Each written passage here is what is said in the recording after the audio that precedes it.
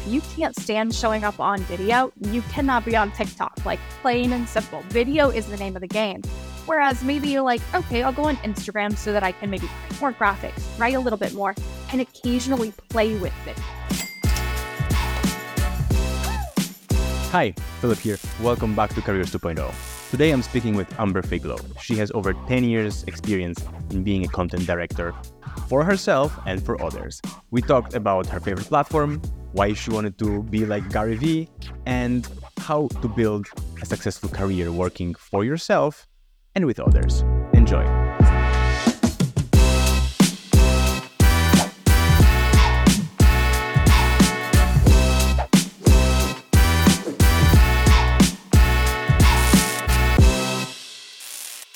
I was thinking how to start, and I think I want to dramatize the situation a little bit, because a lot of people that listen to our Careers 2.0 podcast and people that come on as my guests, we all sort of talk about solopreneurship, and race to freedom, and meanwhile, you have not so long ago gave up on I think 10K monthly revenue from your membership, and you went on to work for essentially full-time job, let's call it, for a creator.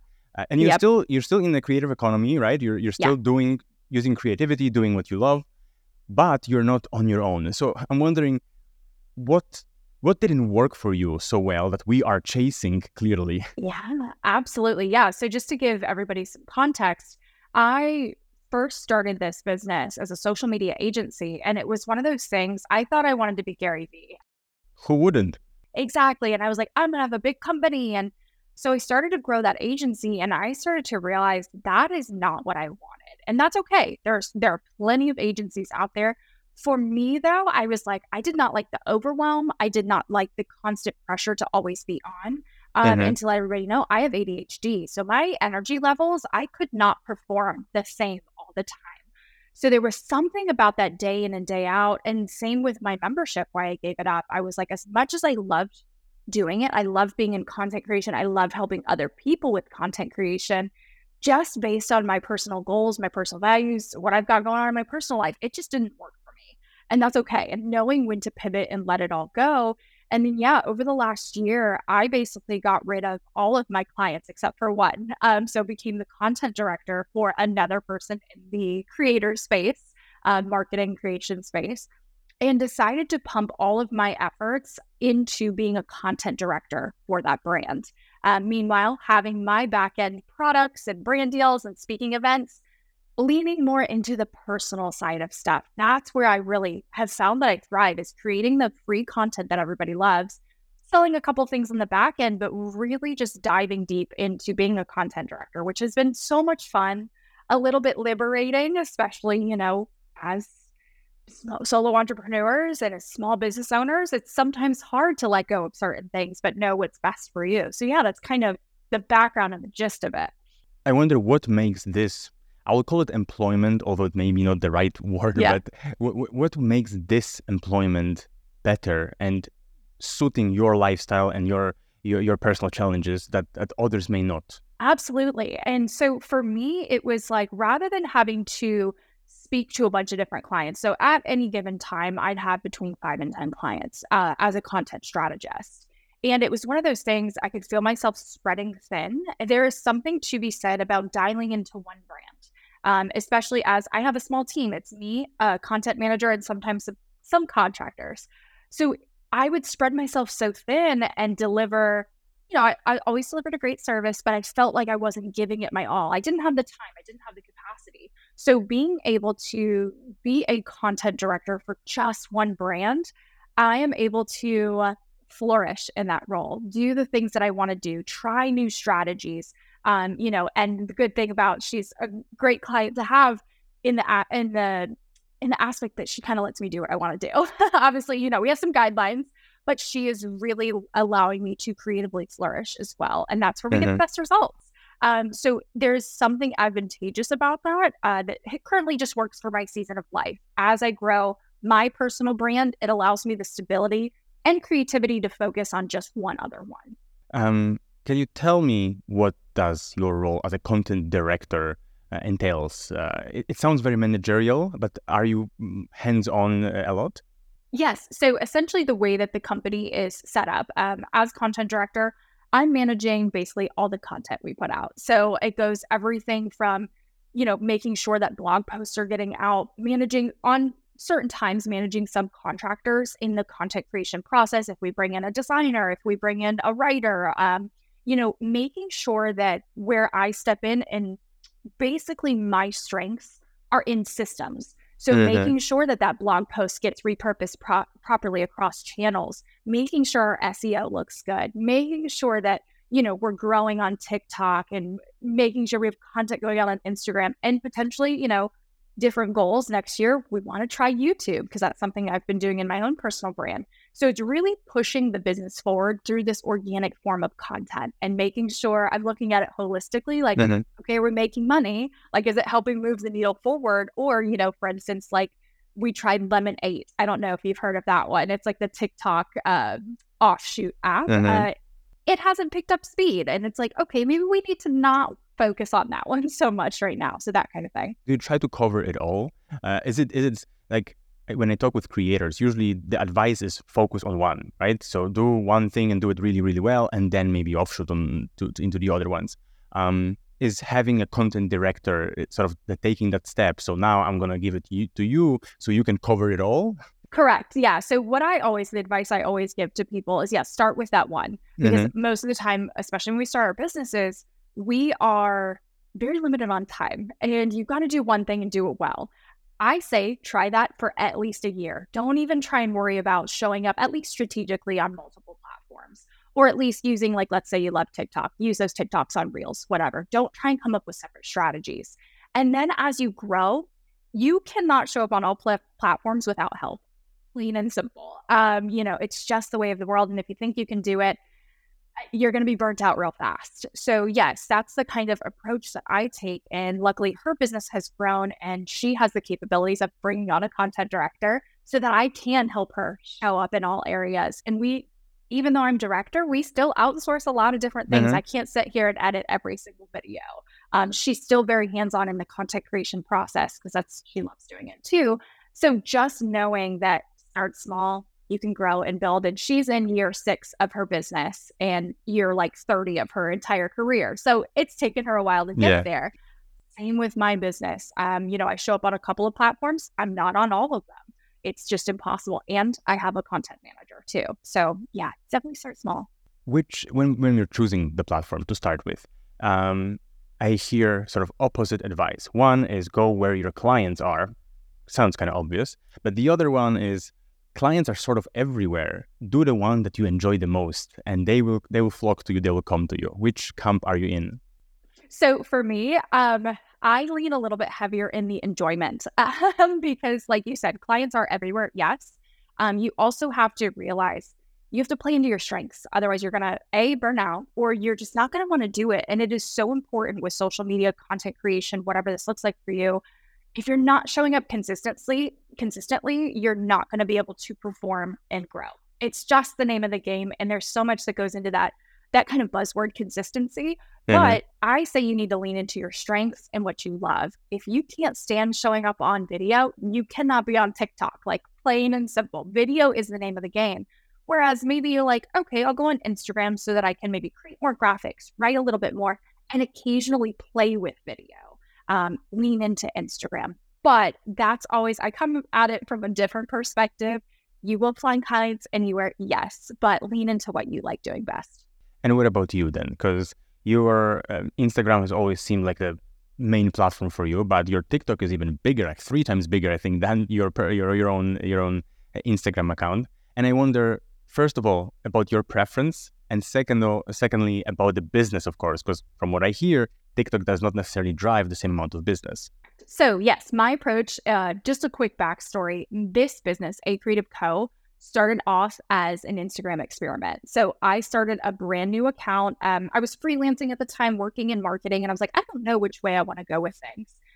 Didn't know I wanted to start this business. So I was like, okay, I'm going to start an Instagram account from scratch, see how far I can get in 30 days. And I want to report my findings back to everybody, trying new strategies, trying new things. And in those 30 days, I grew 500 followers, which I was so proud of at the time. Anybody should be proud of that. But each day I would give people insight. Here's what I tried. Here's what worked. Here's what didn't. I lost 7 followers today. So yes, my heart and soul has always been Instagram. I definitely come from that generation of marketers. But you have to understand that yes, TikTok, even though it's a much bigger audience for me, I don't love it as much as I love Instagram. I Hmm. know there are plenty of people out there that grow their communities on TikTok. My community is on Instagram. I use TikTok solely for brand awareness. I don't expect anything from it. It is over the pandemic, it was a big lead generation for Hmm. me in my business. Now, the only lead generation I get is through my freebies. It does kind of help since I have the numbers over on TikTok, when I promote a freebie, I do get an influx of leads there. But actually, like tracking them for dollars, I convert way higher on Instagram. I've built my community on Instagram, that kind of thing. So yeah, I think it's still advantageous for me to be on both, but Instagram is my heart and soul. And I saw you mention one of your first posts actually that you created that brand in like 30 minutes. And it was a very quick shoot. And I wonder if you were to do it again, what are some parts of the brand that you're creating that you should nail at the very beginning, and what you can experiment and test and change in the future? Absolutely. I think the most important part is messaging, like really dialing in on that ideal client, because at first I think that's what I didn't have locked down, as I was like, I don't know who I want to be, who I want to talk to. And, of course it was a big experiment for me, but that's what I always try and tell business owners first, because if you're talking to everybody, you're talking to nobody. And you really got to nail down, you don't have to niche and know everything about them. But there's a big difference in my ideal client avatar. I don't speak to brand new business owners who don't even have an LLC. I typically talk to the business owners that have a little experience, maybe a freelance, have some experience in the industry at least. Maybe they're year 1 to 4 in their business, but they have a little bit. Whereas if somebody doesn't have the foundations of a business yet, they don't have experience in the industry, they might not be my people. And that's okay. And I know who I need to talk to, and that's who I drive all my content to. I also don't talk to super high level business. I don't talk to the Gary V's. Gary V already knows what I'm talking about. So I don't necessarily bring any value to him. But yeah, those solo entrepreneurs, specifically in the creative space, knowing that allows me to create better content. So that's kind of what I always tell people. You also say that you bridge the gap between creativity and being analytical. I really like that, especially I think perfect combination for being a content director. Being analytical, especially in marketing efforts, even though I love marketing, was never my strong suit. And I think it's because of the amount of KPIs and numbers that you can potentially look at. So if we're talking with small business owners, I always wonder, where do you look at, which KPIs are the main ones, the most important ones, especially at the beginning, right? When you cannot track everything, every conversion, every click. But at the very beginning, do you go for the big views and exposure, or from the beginning try to focus on sales and down the funnel? Yeah. So for me, it's going to, first of all, depend on the business. Let's say you're serving clients. So you are capped out on the amount of time you have. So you don't need to focus on these big viral videos. You need to focus more on conversions. Okay. Maybe you have an audience of 100 people on Instagram and everybody's like, I want to have 1,000. I want to have to focus on those 100 people that you do have, figure out how to convert 5 of them. Now you're booked full. So approaching it in that way, you can't serve more than like 5 to 10 by yourself, whether you're a coach, a photographer, whatever that looks like for you. So if you're more client service focused, I say focus on sales and conversions. Whereas if you are more digital products, actual physical products too, you do need to focus a little bit more on how many eyeballs are you getting on your profile, whether that's through accounts reached, whether that's through likes, views, things like that, because you do need the numbers in order to convert, because tend to have a lower ticket item. So it's like if you're only selling something for $20, you need some more eyeballs on it. You need more people to see it. Whereas if you're selling a $2,000 service, you only need 5 people, that kind of thing. I think I remember seeing in one of your older posts that you started offering video editing services, correct me if I'm wrong, and they were as low as $5 for like 30-second video. Yep. And I know you probably wouldn't offer it these days, right? Never Nope. again. Absolutely Yeah, not. right. But I wonder, I just wonder what was the mindset and the approach that you took then that you now learned and evolved, and what would you do now instead? in your Yeah, situation?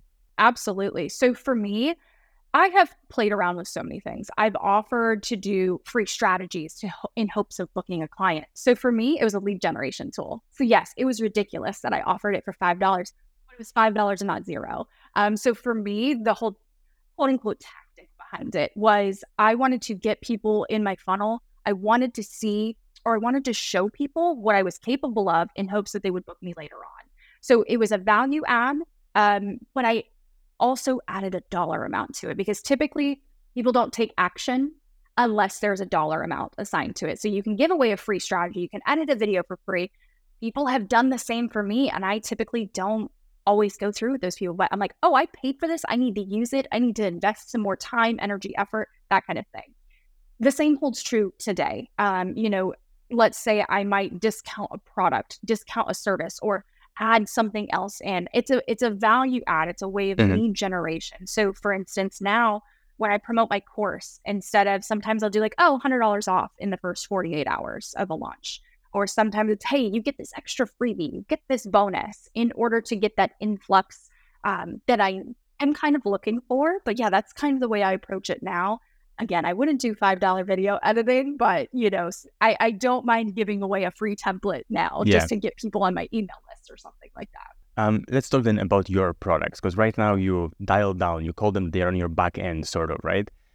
So you have the Airtable, I think, content calendar, it was. You have paid newsletter. Yes. And this is something that I would like to stop on for a while longer, because the question that I immediately have is, there are so many newsletters. Why would I pay for yours? And of course, I know Substacks and whatnot, but especially in the creator economy space, I wonder, where is the business in that?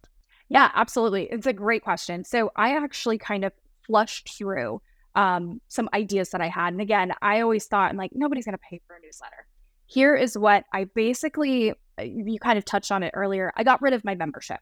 I hated the day in, day out managing a Facebook group, having to show up live every week, creating lessons every month. It was so much. Like it was a lot of effort. And I also didn't I've recently noticed that a lot of people, especially in the creator economy, we're overwhelmed. We don't need a membership full of 100 lessons. We never get through all of them. Mm-hmm. So my whole idea behind the paid newsletter is I'm taking the things that you need that I would have put in a membership and just delivering them via email in your inbox every week, get the snapshot, move on with your day.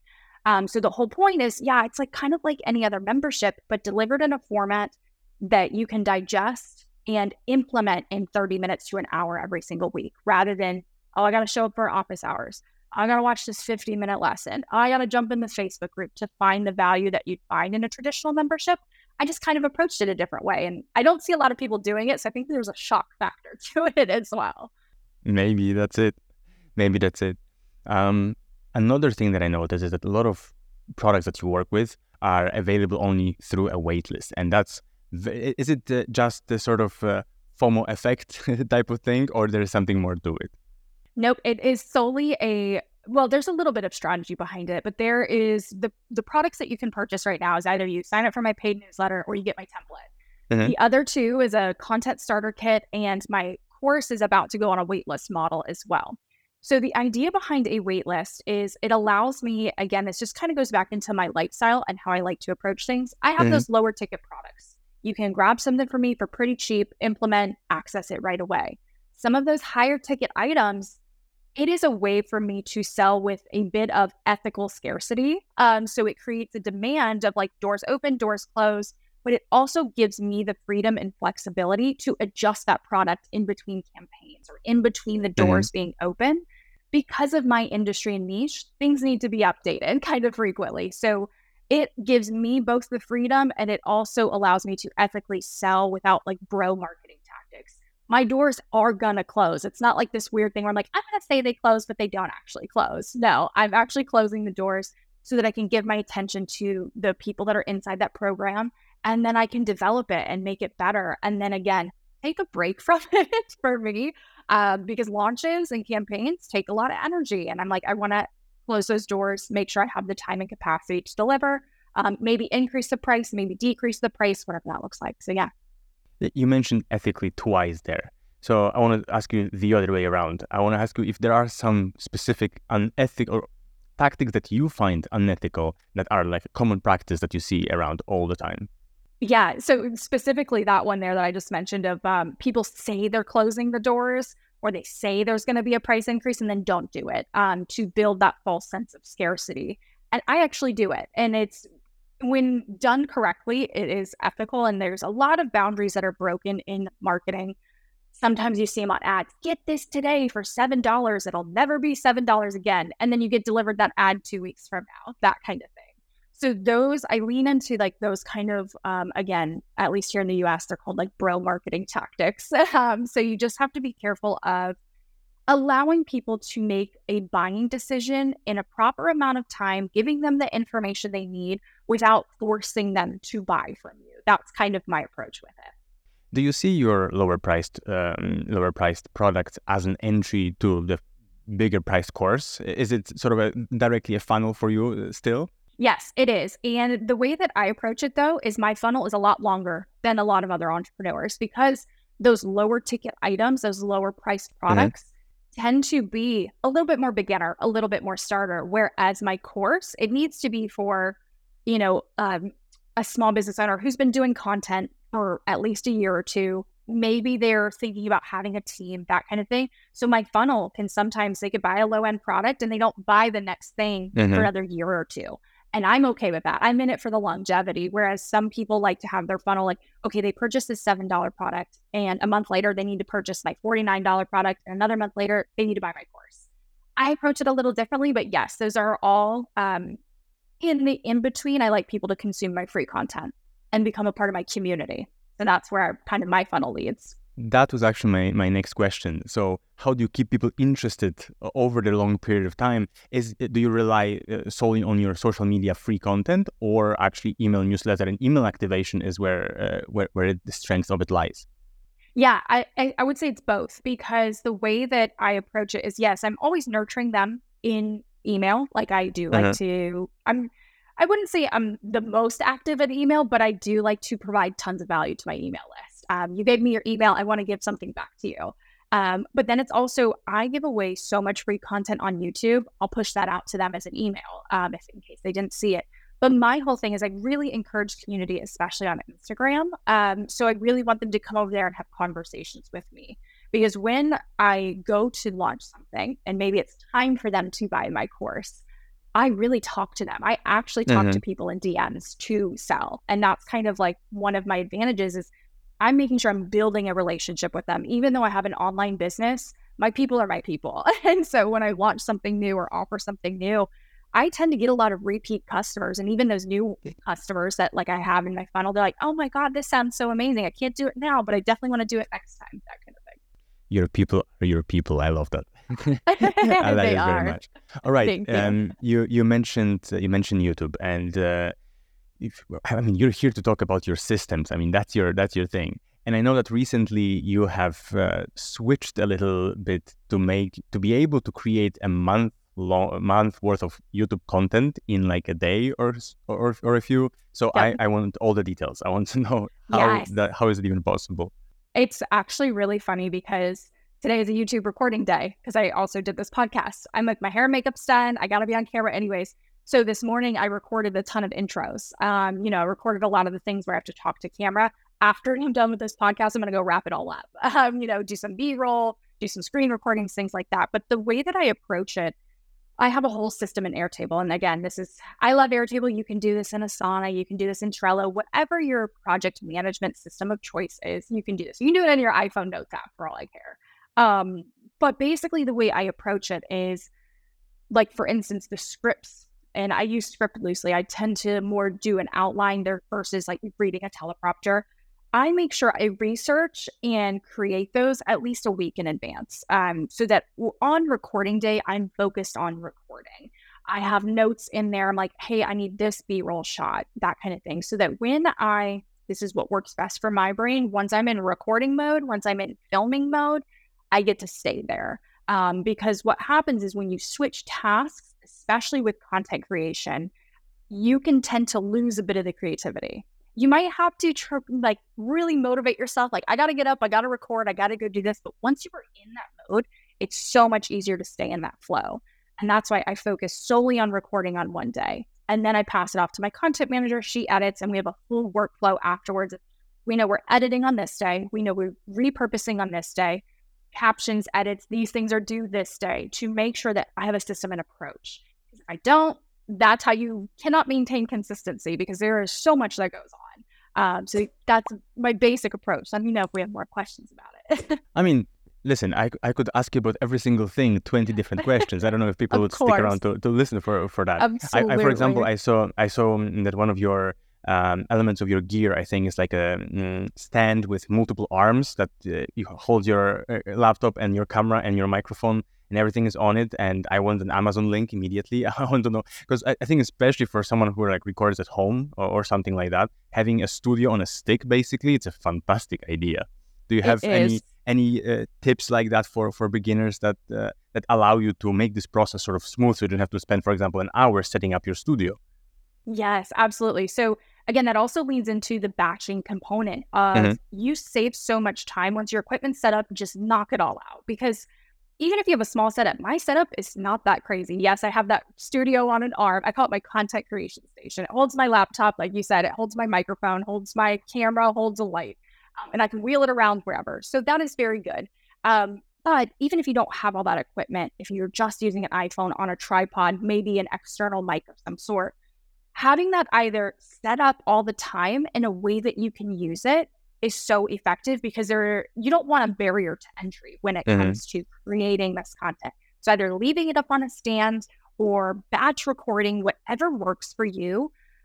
Use your equipment one time a month, one time a week, and just get it done. And I know it's so hard, but once you get in the process, it is so much easier to just knock it out and maintain that consistency. So on the other aspect too, a question that I get from business owners are like, I don't have the equipment to go do YouTube. I don't have the equipment to go do Yes, you TikTok. do. Exactly. I know, that's what I always like to tell people. I was like, maximize the tools that you have. You won't believe how much you can do with just a phone. And you don't need the fancy software. You don't need the fancy stuff. Again, even I'm using very basic equipment to get my job done. And this is my job, so it's one of those things. Don't let those things hold you back. You got to get started, kind of thing. Okay, I want to touch upon strategy, content strategy here for a second, because that made me think, like, we're talking cameras, of course, we're talking recording mostly ourselves, right, being in front of camera. A lot of people are maybe not super comfortable with that, but I also see a lot of successful creators, even content that you create.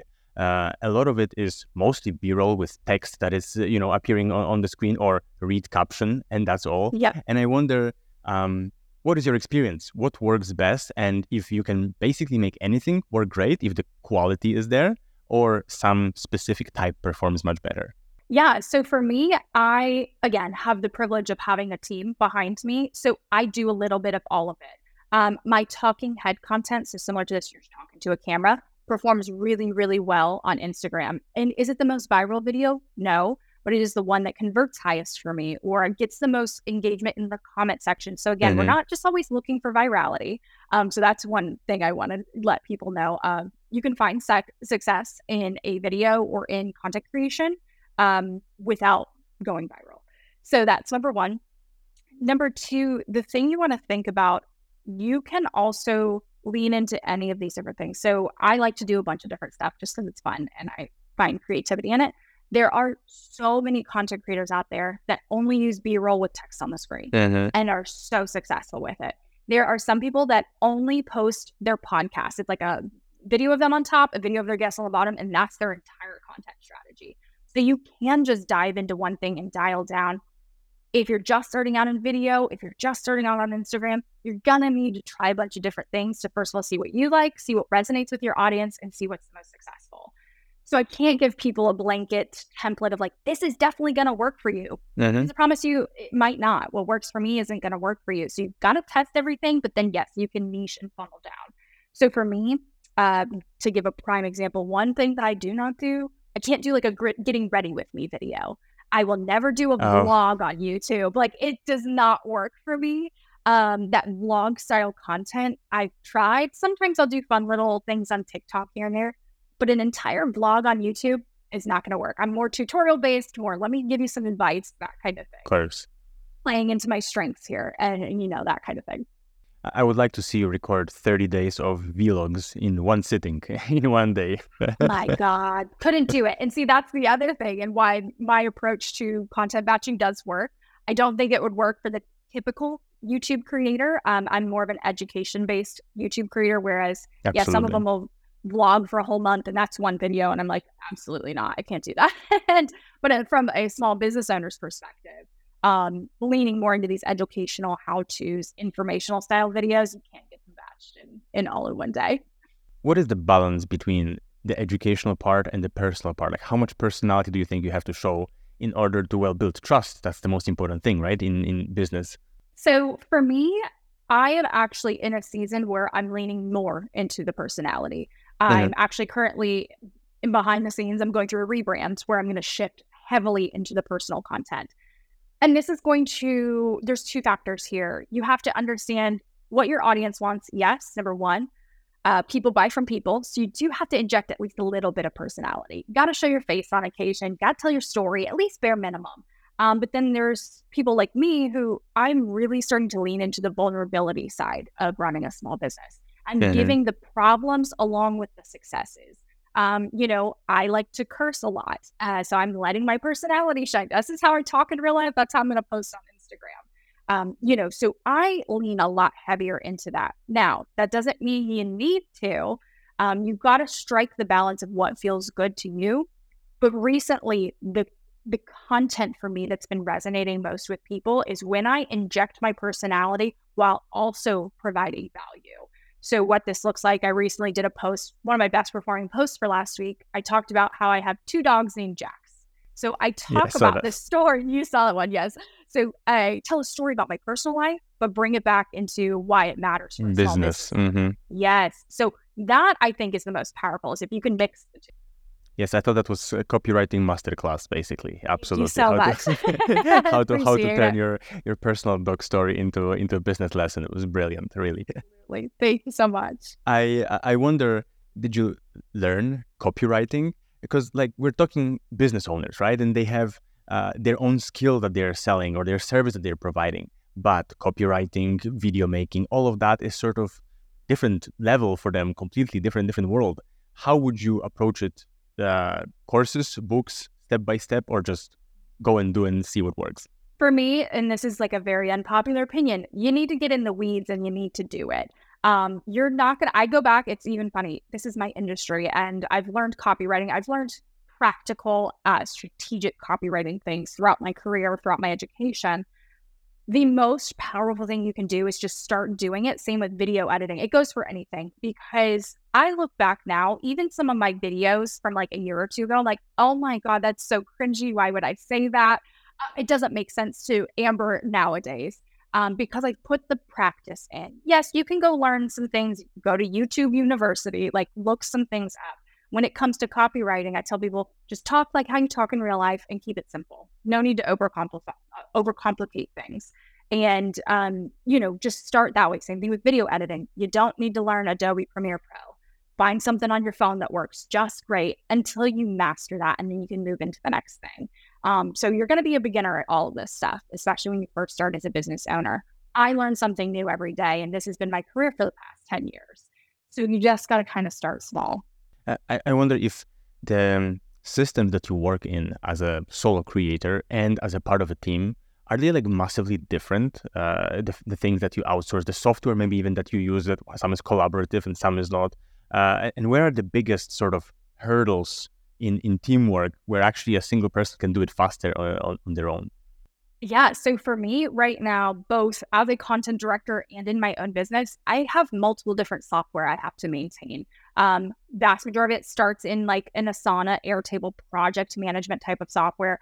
You develop the content in Canva, in Adobe, so many different places. Then you use like a scheduling tool, then you use a monitoring tool, all these different things. Whereas if you're a solo entrepreneur, you can do almost everything in Canva. You can plan, you can create, you can schedule from there. Whereas the bigger you grow, as you scale, you need to bring in certain software like TubeBuddy, helps me with the SEO versions of like my YouTube content and really researching. You don't need that in the beginning. You can just like dive in. You can like, I know what my content needs to look like. I know who I'm talking to. Whereas now I have to be a little bit more strategic in my approach, that kind of thing.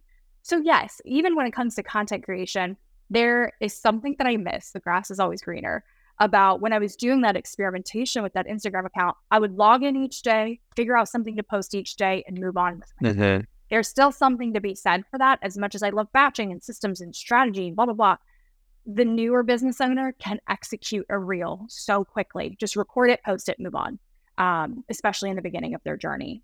I think there's a time and place for both, but yeah, I think that's where it's going to be a big difference. Let's touch upon YouTube a little bit. So you're going there in order for your business to have some more SEO based content, more long term and long form, or is there just exploration and education in it?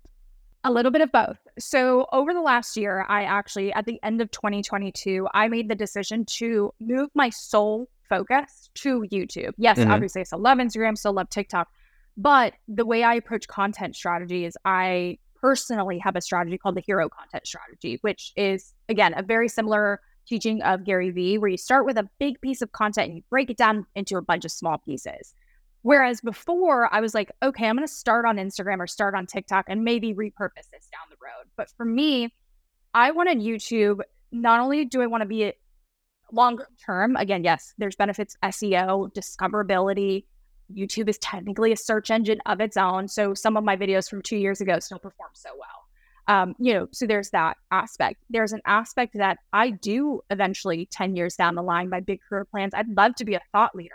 So having this backlog of long form content where I'm publicly speaking is a great portfolio builder, helps build my career. And then again, from a strategy perspective, I can take that YouTube video, convert it into a newsletter, convert it into a blog post. I can pull captions, I can pull clips.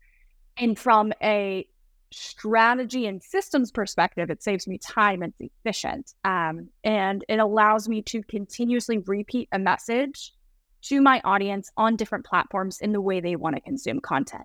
So those are the big three for me. I'm not on YouTube to get ad money. That will never be a goal of mine. If I make some money, great, cool. Whereas a lot of people jump into YouTube to make money. And for me, I'm like, it's not the end goal for me. Where do you drive people then from your YouTube videos? Is it to your paid products instantly or free newsletter? It's going to vary for the YouTube video. Depends on the season I'm in. If I have a campaign coming up, and the thing with YouTube that a lot of people need to understand is that, again, it doesn't have as short of a shelf life as other social media content. It's similar to Pinterest. You can have things discovered years down the line. So I always like to point back to, most of the time it points back to an email list, because that email list is always going to be with me. That product might go away, that service offering might go away, that freebie might go away, but trying to point them back to some form of a newsletter, some form of an email list, capturing that lead is the most important, and or just prompting them to subscribe to YouTube so that they stay in there, they see more of my stuff. There are times, though, that I will say, buy this product, like hit it in the link below, and that's fine, and I'll make some conversions there. But again, whereas like a beauty influencer, they want to drive traffic. For me, it's more so bring you into my community and stay with me for the long term. That's kind of my goal and what I look for. You mentioned repurposing, and I wonder how to avoid a trap of just reposting. So repurposing is, making content different for a specific platform to reach a specific customer, but a lot of people just copy paste the text or just cut snippets and post to different platforms. And that doesn't provide additional value. And if the audience is the same, they just see repeatedly the same things. Is there something to be said for proper repurposing and how to do it? Yeah. So the whole idea of copy paste, when you get started on your repurposing journey, that's better than nothing. So I approach it a little bit differently than some people that they're like, you have to make everything completely different. And I'm like, just change one or two things. Because my approach, and here, again, a very unpopular opinion, I like to really go against the status quo with my marketers here. I actually, when people are like, what if my audience is different? So you've seen on my TikTok, I have 175,000 followers. Some have converted over to Instagram, yes. But most of the time, those people that follow me platform to platform to platform are my super fans. And they don't Mm-hmm. mind seeing my content over and over again, even if it's a little different or even if it's same. But here's the higher likelihood that a lot of people don't understand is, especially when you get a bigger audience, it is very unlikely that they've seen that piece of content on both platforms because, because of algorithms, because of engagement rates. So they might have seen it. They might be more proactive with my profile on Instagram. So they saw it on Instagram. If they go to TikTok, they may or may not see it. And those algorithms work completely differently too. For me, I don't mind posting the same clip. I might change the text on the screen. I might adjust the caption.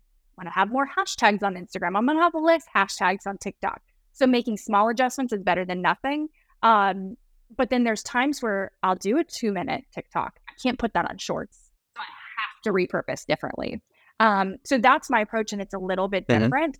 And some people love watching my YouTube video on YouTube, and some people will go to my newsletter, find the YouTube video, maybe watch a clip from the YouTube video, maybe watch a short, something like that. So let people make the decision. That's kind of what I say. Let people decide. And if they really are sick of you, they're going to follow you and buy. They're not part of your community kind of thing. They probably won't become your customer anyway, right? So what's the point? Exactly. Absolutely. Exactly. Yeah. All right, let's do my favorite part of the show, which is a quick fire round. You know how it goes. Short answers. You can have a thing, but short answers, please. Okay. Otherwise, you're going to cut you out. Okay, perfect. All right. Are you a team player or lone wolf? Team player. Take risks or carefully calculate? Carefully calculate. Mobile or desktop? Desktop. Who inspires you most? Writers. I like reading. What profession, other than your own, would you like to attempt? I'd like to own a coffee shop. What is an underappreciated business tool that you couldn't live without? Airtable. I knew it's coming. I know. What's your productivity life hack? And you cannot say Airtable. Doro technique, and I can explain it unless we want to keep it short. Let's come back to it in a sec. I have the last one in this round. What does success mean to you? Living a life on my own terms with a business that fits in with it. Got it. So let's go back first to Pomodoro technique. Why does it work so well for you?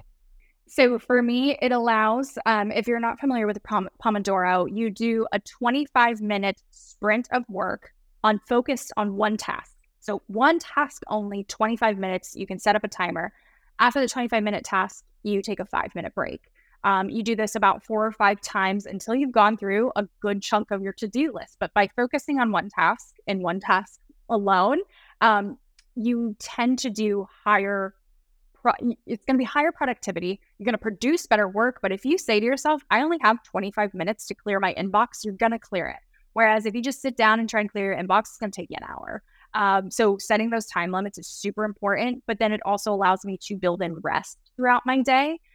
Once you get through that sprint of 4 or 5 of those, you take a longer break, 20 minutes, get a snack, do this.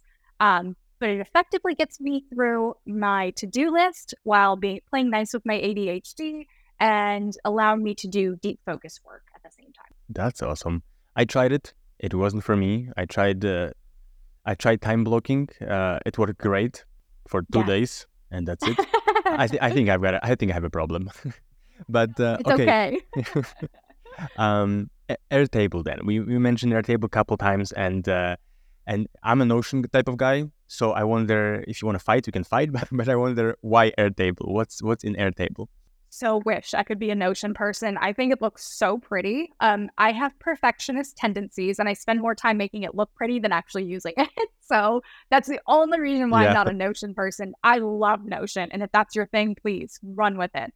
For me, Airtable, again, it really streamlines things. I don't have all these like fun little widgets I can add or whatever. Mm-hmm. There's automations and things. But for me, it kind of combines 2 worlds here, is that it allows you, people are very, very comfortable with spreadsheets in some capacity. You've used them in your business, you've used them in life, school, whatever.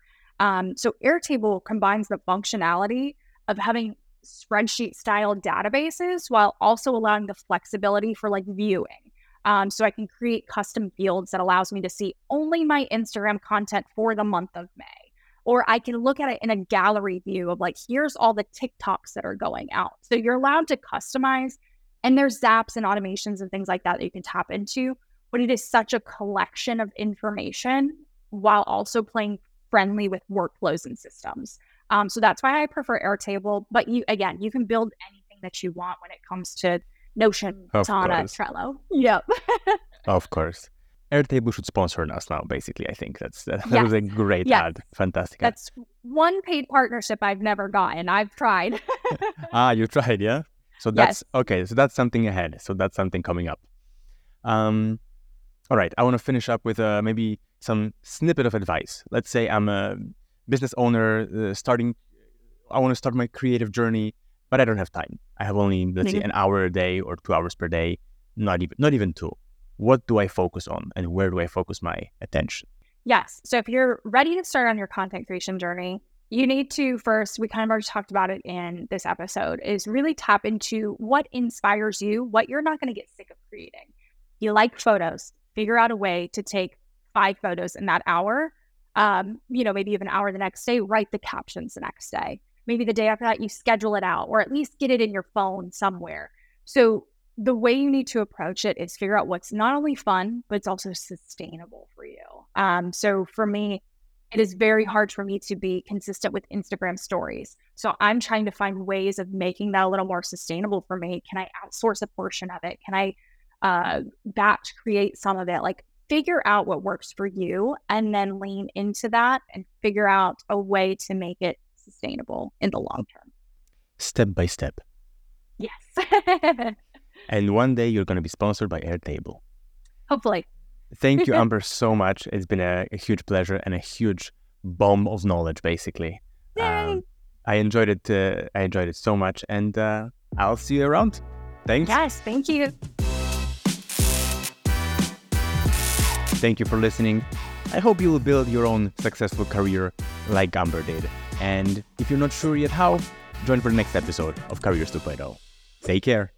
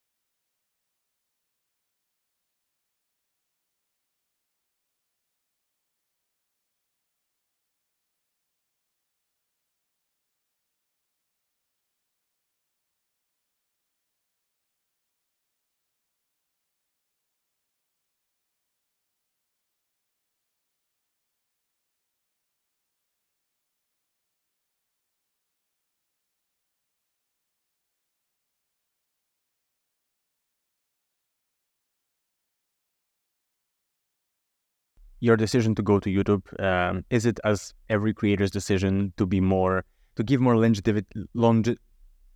Longevity. Thank you very much. Yep. Editor, do your job, cut it out. To give more what was the word? Can you tell me one more time? Longevity. Longevity. So, about YouTube. Is it going to YouTube? Is the decision to give more It's going to be the hardest word to say right now. Is it, you can always just go with... I'm going to go around it. I'm just not going to mention it at all.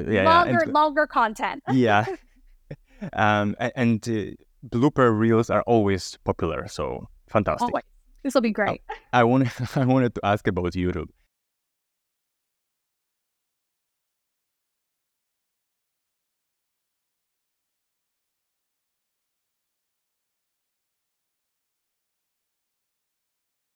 Great. It was a great conversation. Thank you so much. You had great questions.